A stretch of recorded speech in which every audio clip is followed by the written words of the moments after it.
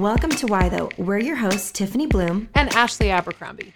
We land somewhere in between Mother Teresa and Biggie Smalls, and we're just wondering, why though? We all have questions, from our existential crisis curiosities to our, hey girl, why your eyebrows look so good though? And we want to tackle all of those questions with you.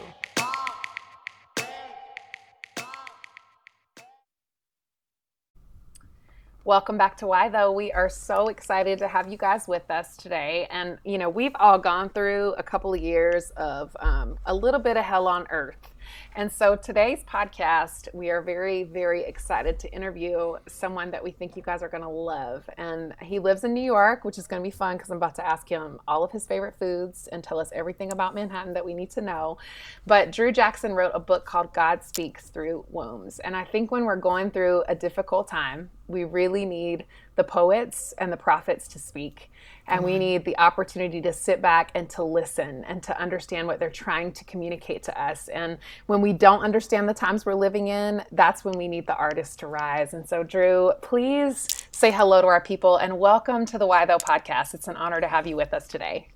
Yes, thanks for having me. It's so good to be here. Really honored to be on. All right. So you, as Ashley said, you are in New York City. What are you doing in New York City? Tell us a little bit about your everyday. Yes, I'm in New York. So I've been here for about just over 3 years with my wife, Janae, and our 7-year-old twin daughters, Zora and Sahila. And we came here about 3 years ago to plant a church in the East Village. So I'm a pastor. That's sort of my day-to-day. Other than that, I'm hanging out with my family and writing poetry and playing basketball.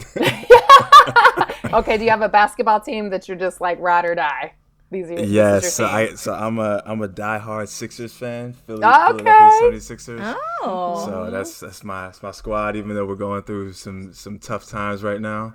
Well, that's when you need the fruit of the Holy Spirit called faithfulness. You know, you need that faithful fruit of the Holy Spirit to rise up. Yes. Oh, well, tell us a little bit about what inspired you to write the book, God Speaks Through Wombs. I mean, that title alone is so incredibly compelling. And 100%. We as women intuitively know this and intuitively understand it. And so I'm just curious, you're a man writing this book. Talk to us about what led to this. Yeah, so this project, this collection is it's poetry that's in conversation with the first 8 chapters of Luke's Gospel. And I got the idea. I'll first say that I didn't set out to write a book. I needed poetry as a way to just engage my own interior landscape with everything that was going on in the world. So I started writing what became God Speaks Through Wombs at the beginning of quarantine. So it was something that I needed to process, especially being here in New York during the beginning of lockdown. There was just so much going on, and it's like I'm just in my apartment and I can't do anything. And my daughters are 5 at the time, and trying to parent them and navigate virtual school, and then everything with Ahmaud Arbery and Breonna Taylor and George Floyd, all of the stuff at once. Poetry, I say it found me in a new way during that time. And but one of the things that I wanted to do with this project was we were at the time sitting in the Psalms as the church, and one of the things that I love about the tradition of the Psalms is that there's a tradition within the rabbinic school of thought within Midrash, Jewish Midrash, that talks about how the Psalms are broken up into 5 books across the 150 chapters, and each book is said to be in conversation with one of the 5 books of Torah, in not in a way that is kind of a commentary on them, but is in conversation with the themes of those books. So that's beautiful. Yeah. So for example, right, like book 2 of the Psalms is from Psalm 42 to Psalm 72. And, a lot of times when we read the Psalms, we sort of read them as like individual reflections, and but when you read it with the backdrop of the themes of the book of Exodus, with the themes of liberation and God's activity on behalf of the oppressed of the world and all of that, like the Psalms start to sound very different. Yeah. And so what I wanted to do was really, I just started to ask the question, what would it look like then if the Gospels were to give rise to poetry in our time, right? As a community that's sort of reflecting and sitting with this text, what would it look like for poetry to rise out of that somehow? And to know that, a lot of time, and I say this all the time, is that it's important to remember, right, that Rome did not write the scriptures, right? That the text was written by folks who were on the margins and on the edges, and it was first and foremost written for them, right? So what would it look like for us to then hear their voices afresh again, telling the story and doing that in a new way in our time? And so that was sort of my impetus for writing this. And I wanted to sit with Luke because Luke is already trying to do that anyway in his narrative, right? And the way that he's telling the gospel, he is really highlighting the voices of the poor. He's highlighting the voices of women in his narrative, which Luke is often called the gospel of women because of, I read one time that Luke names and tells the stories of 13 more women than any of the other gospel writers. And so he's very intentional about it. And so I just wanted to bring that in. And as I was engaging just the poetry, I wanted to bring my full self as a Black man navigating the landscape of American life to how I'm engaging the text and to the poetry, and to let my imagination be what it wanted to be and not feel like I had to check myself at the door of interpretation.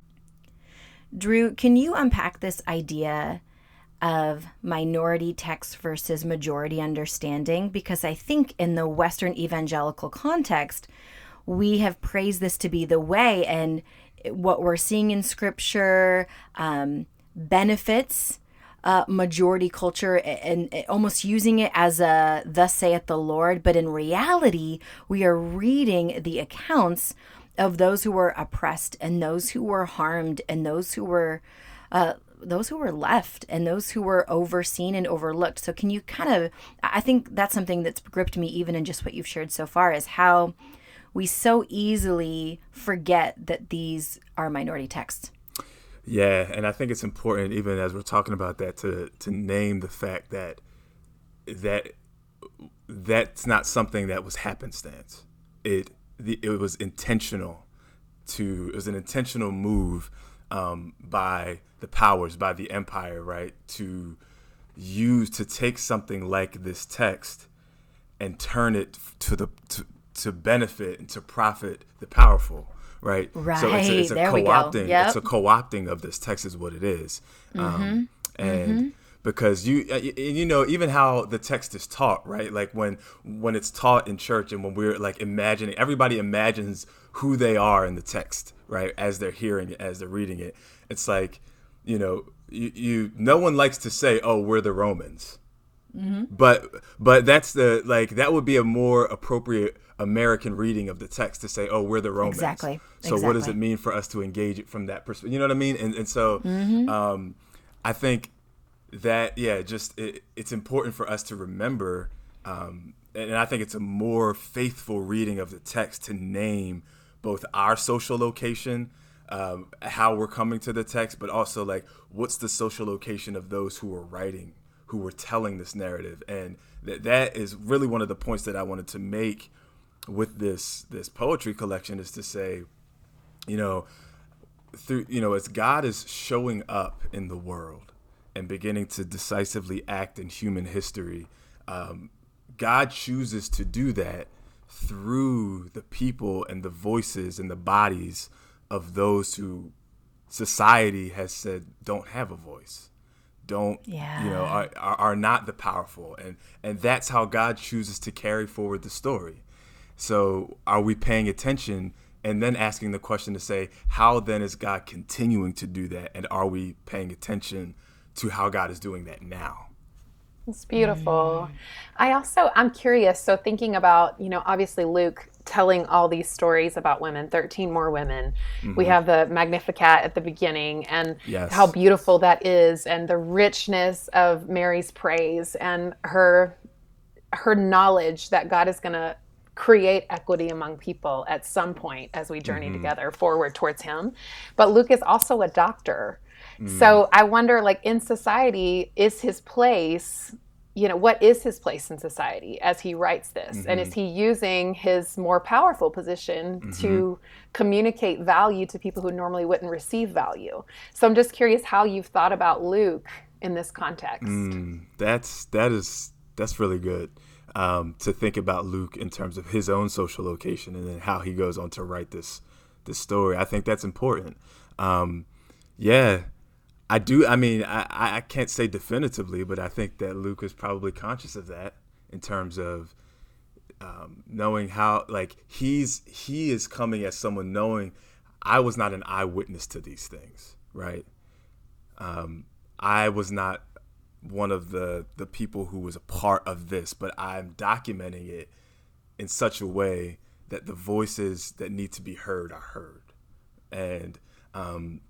And so that's why I think even some of the stuff that Luke has in his gospel that some of the others don't have, like Luke was a doctor, but he was also a historian, right? And so he is, the fact that he has the account of Jesus when he was a 12-year-old boy tells me, it tells me that likely Luke sat down with Mary and said, Mary, tell me some stories, right? Let's get some of this stuff down, right? Because so he's not trying to, like, let me tell my own story. He's saying, how do we put these voices on the page so that they can be heard?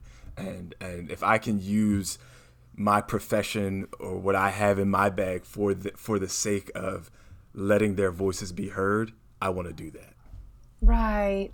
And I think that's the beautiful power of Advent and poetry really, is this invitation to us to be thoughtful about the world around us and to take a moment to pause and reflect. And poetry is mysterious in the sense that it doesn't tell you everything you need to know. It invites you to think. It invites you to see. It invites you to ponder. And I think that's what Advent season does for us, if we let it. And we can get in the hustle bustle and the busy of Christmas. And Tiffany and I talk about this every year on the podcast, so we can help people, kind of put that down for a minute to be thoughtful and reflective, because Advent is this invitation to us to be with God and to be with others. And I think without taking time to do that, we can't arrive at a true understanding of what is being communicated in Scripture and what is happening in the world around us and what is our response and what is the invitation from God in the world around us. And I'm just curious,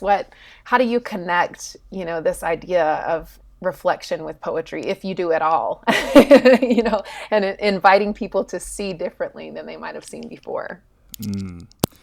I think poetry, I think that's the point of poetry. If poetry has a point, right?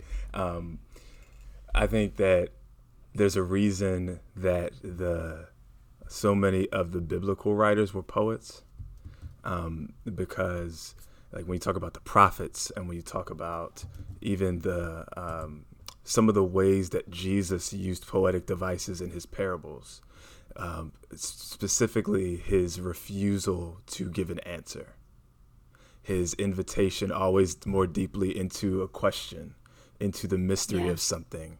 And I think that's what poetry does. Poetry, you don't come to poetry because you're like, I need this to give me an answer. You come to poetry to sit more deeply with the questions that we have.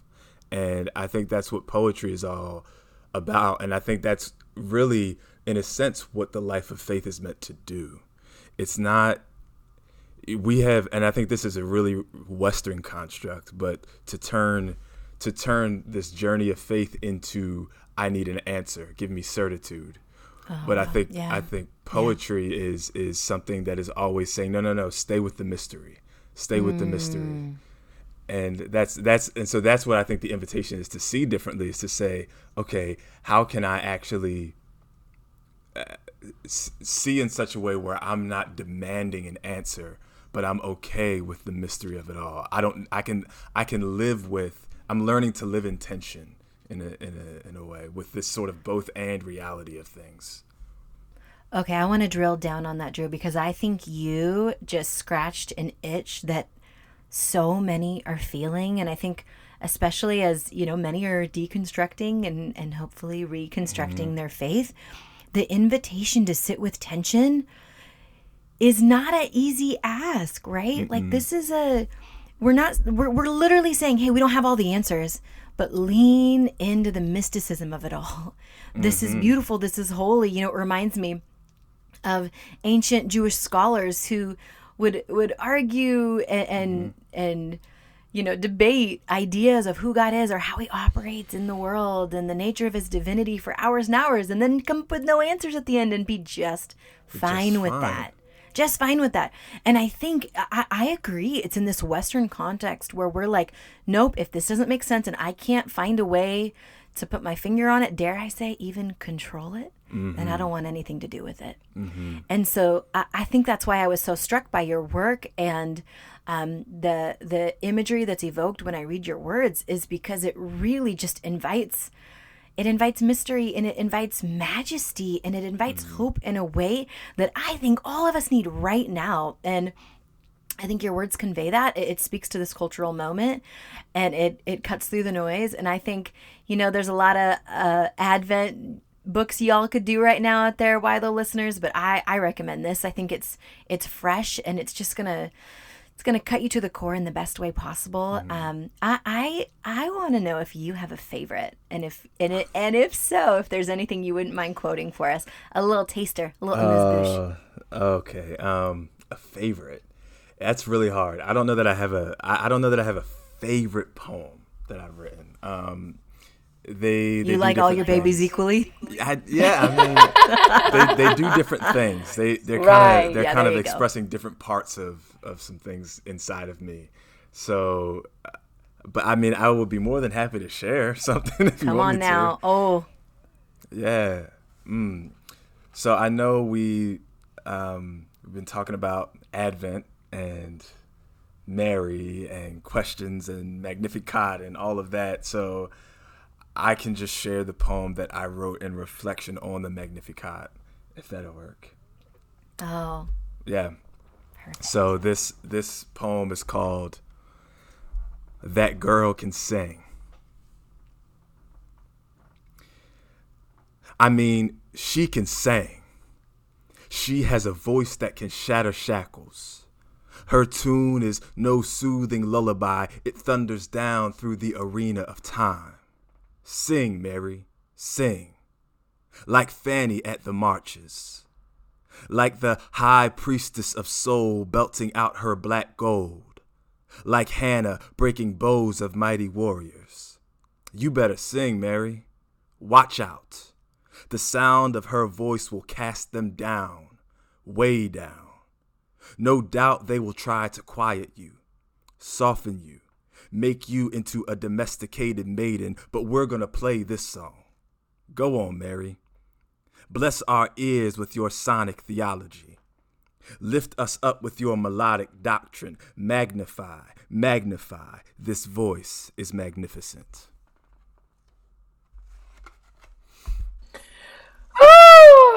What the heck? That is so beautiful, Drew. Thank you so much. And how I think that what you've really done so beautifully is humanize Mary. To think about her singing. I don't know how often we really use our prophetic imagination to sit and think about Mary worshiping God with a baby Jesus in her womb, to sing to him, what that might look like, feel like, sound like. And that is really what you've captured here. And that inspires me to worship, to be honest. Well, I mean, that's what it was. The Magnificat was a song. Song. Exactly. And we just read it so differently in our context. Yes. Y'all, I'm still in the fetal position. I haven't recovered. So just give me one more minute and I'll be back. Ladies and gentlemen, you are so spoiled today. Shoot. Shoot, Drew. As we wind down, you're a pastor, you're a shepherd. What are you hoping for people in this season? What are you hoping that they take away? I mean, I think it really goes back to what we were just talking about in terms of the invitation to sit with the mystery. And because I think when we talk about Advent,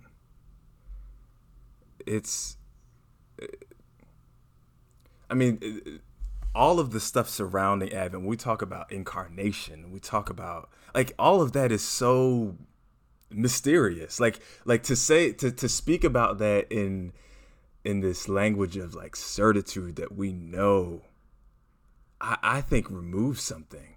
I think it's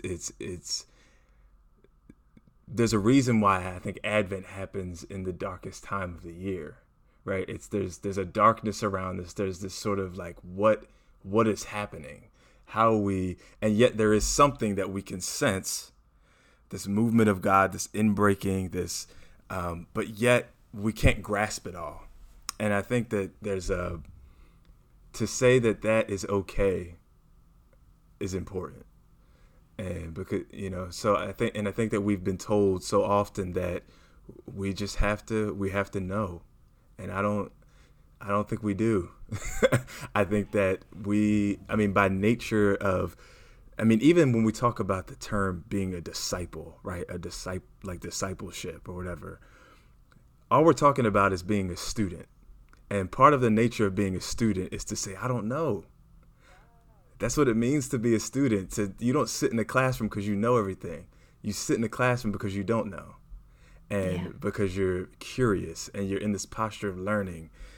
And so I think that's for me, like, that's the invitation. How do we continue to stay with the mystery, to stay curious about it, to question it, to wrestle with it, and to not feel like in whatever direction we go, we have to run off to grabbing hold of what the answer is. Mm-hmm. I think that's the invitation of faith. And still expectant, right? Like still expectant that God will act, still expectant that he will invade every part of us for our advancement, for our well-being, for our good. Yes. And I think that's what I love about what you're talking about is it's not this, hey, it's not that we hold this tension and nothing's going to happen and it's this cerebral practice. Not at all. It's still mind, body, spirit, soul. It's still a full body experience of expectancy, hope, and mystery. Exactly. Yes. And I feel like, to be honest, the uncertainty is actually what gives me hope. Mm-hmm. And I don't know if it has been like the recovery journey that I've been on for so long and knowing how many things are actually uncertain. But when I feel certain, when I want outcomes, when I want, everything to be a certain way, when I want it right, when I want it this way or the other, like I'm fully operating in control and I'm fully creating a false sense of security in my life and a false sense of safety. And I think what the last couple of years has done for all of us is help us recognize that all of this safety and security that we felt, that all of the things that we've created and controlled can be brought down in an instant. And you can immediately lose your relationships. You can immediately lose your connections. For many people, they lost their jobs. For many people, they lost the opportunity to see family for even 2 years at a time. I know single people who did not get to hug anyone living in New York and LA, who didn't hug anyone for 18 months.